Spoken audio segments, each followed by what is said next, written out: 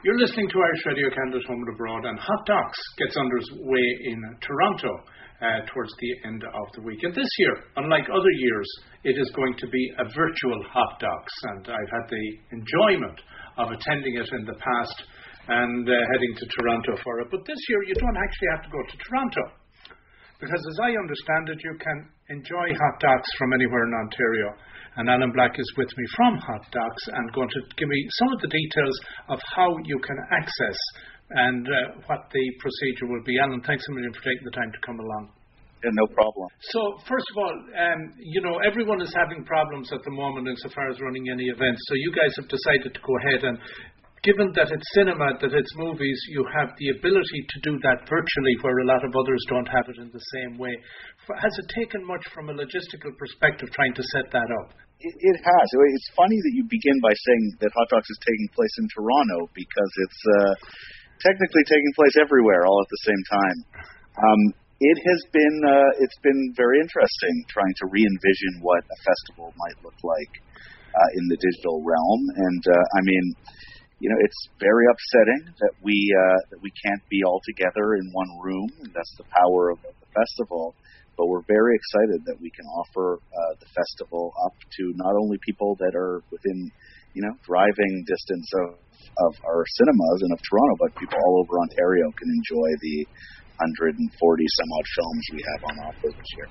I know when I was out walking with my wife earlier today, I was chatting about this and saying this gives you access to a much larger audience in that it extends the boundary to the perimeters of Ontario. But it also has a downside, and that is that I could buy one ticket and the two of us get to watch under the one ticket.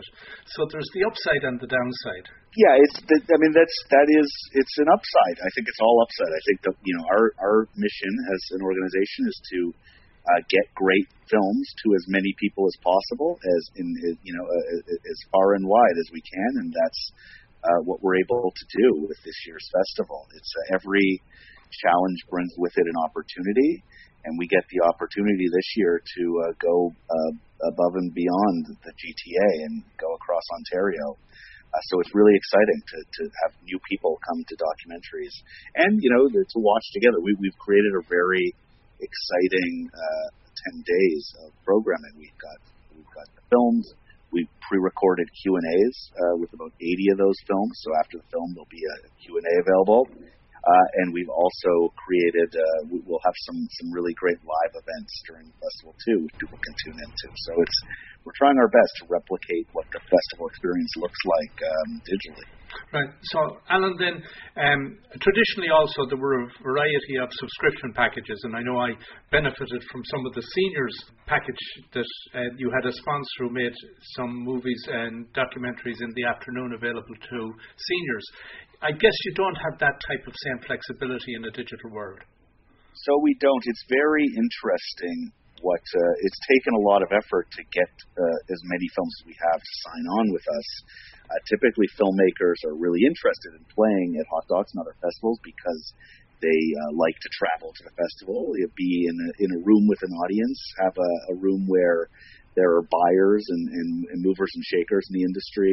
And this year, that's not what they gain from the festival. So it's a bit of a different experience and a bit of a different opportunity for filmmakers. So we have. We've negotiated the films, but interestingly enough, they're not unlimited. We have a limited number of streams available, like the festival. There's a certain number of seats, and people will fill those seats first come, first serve. So we don't have the same opportunity to really go, give out as many. We typically give out tens of thousands of tickets a year. Right. And then more outside the context of the festival. And this year we can't do that exactly. We're still looking for opportunities to make the festival accessible. The price point is it's $9 and $8 for our members, so it's half the price. And as you mentioned, it can be streamed by 2 people at one time. So, or 4. It's 4. So it's not free, but it certainly is. We're thinking an affordable price point that will give anybody who wants to participate entry. Now, the other thing you have are you have various packages that people can sign up for, because I know you have 140 films in total over the festival. And while you have a limited number of streams, is somebody able to select their package that would tie in with their own time slot? So if for example, it suits me to watch 3 documentaries on a wet afternoon here in Ottawa, while it's a sunny afternoon in Toronto, can I possibly do that? So you absolutely can. So the beauty of the digital realm too is that you don't have to watch a film at 3 p.m. on a Wednesday. All the films are available from the 28th of May until June the 6th, and then a good number of them are available from May 28th till June 24th for extended viewing. So you can buy a package, and within the time frame of when those films are available, you can watch them at your leisure. So you can watch 5 in one day, or 10 over the course of 2 days, or you can watch them spread out over the course of a month. So there's no rush. I mean, we have people. So we're selling right now currently a 5-pack bundle, so you can get five films. You can select those and then watch them whenever you like. We do have people that had previously, when we were slated to have the festival in April, they bought they bought a package with all the films, and so they have some people who will be watching 50 films. So I guess would the easiest way to describe this from a technical perspective be a bit like when you get on a plane and everyone has their own screen, and you get your menu and you're sitting in your seat, so you decide which movie you want to watch, and the other passengers on the plane can all be selecting different movies and watching them simultaneously. Sure, absolutely. I think that's a fair analogy. Yeah, there's a certain number on offer, and you can choose your own adventure and see 1, or you can see 100 if you have the time and the energy. We also just launched an app in the Apple TV and on Roku, so you can watch these if you have those devices right on your 70-inch screen television. So we're hoping to have a really great experience for people. It was certainly, to your first question, was certainly a challenge to move from being a bricks and mortar festival and event to being online within within 2 or 3 weeks. But I think we've created a really nice platform and a really good way to watch documentaries. Do you think will this change how you approach it in the future, in that it'll allow you to do both bricks and mortar and virtual possibly? I think that the business is now evolving week to week. The film business, the exhibition business, the festival business, and just the entertainment business generally seem to be changing every couple of days. So I expect that this is part of the new normal. And as I said, I think it's a bit sad that the festival can't happen the way it has this year, but it's really exciting to get to bring people films in a new way.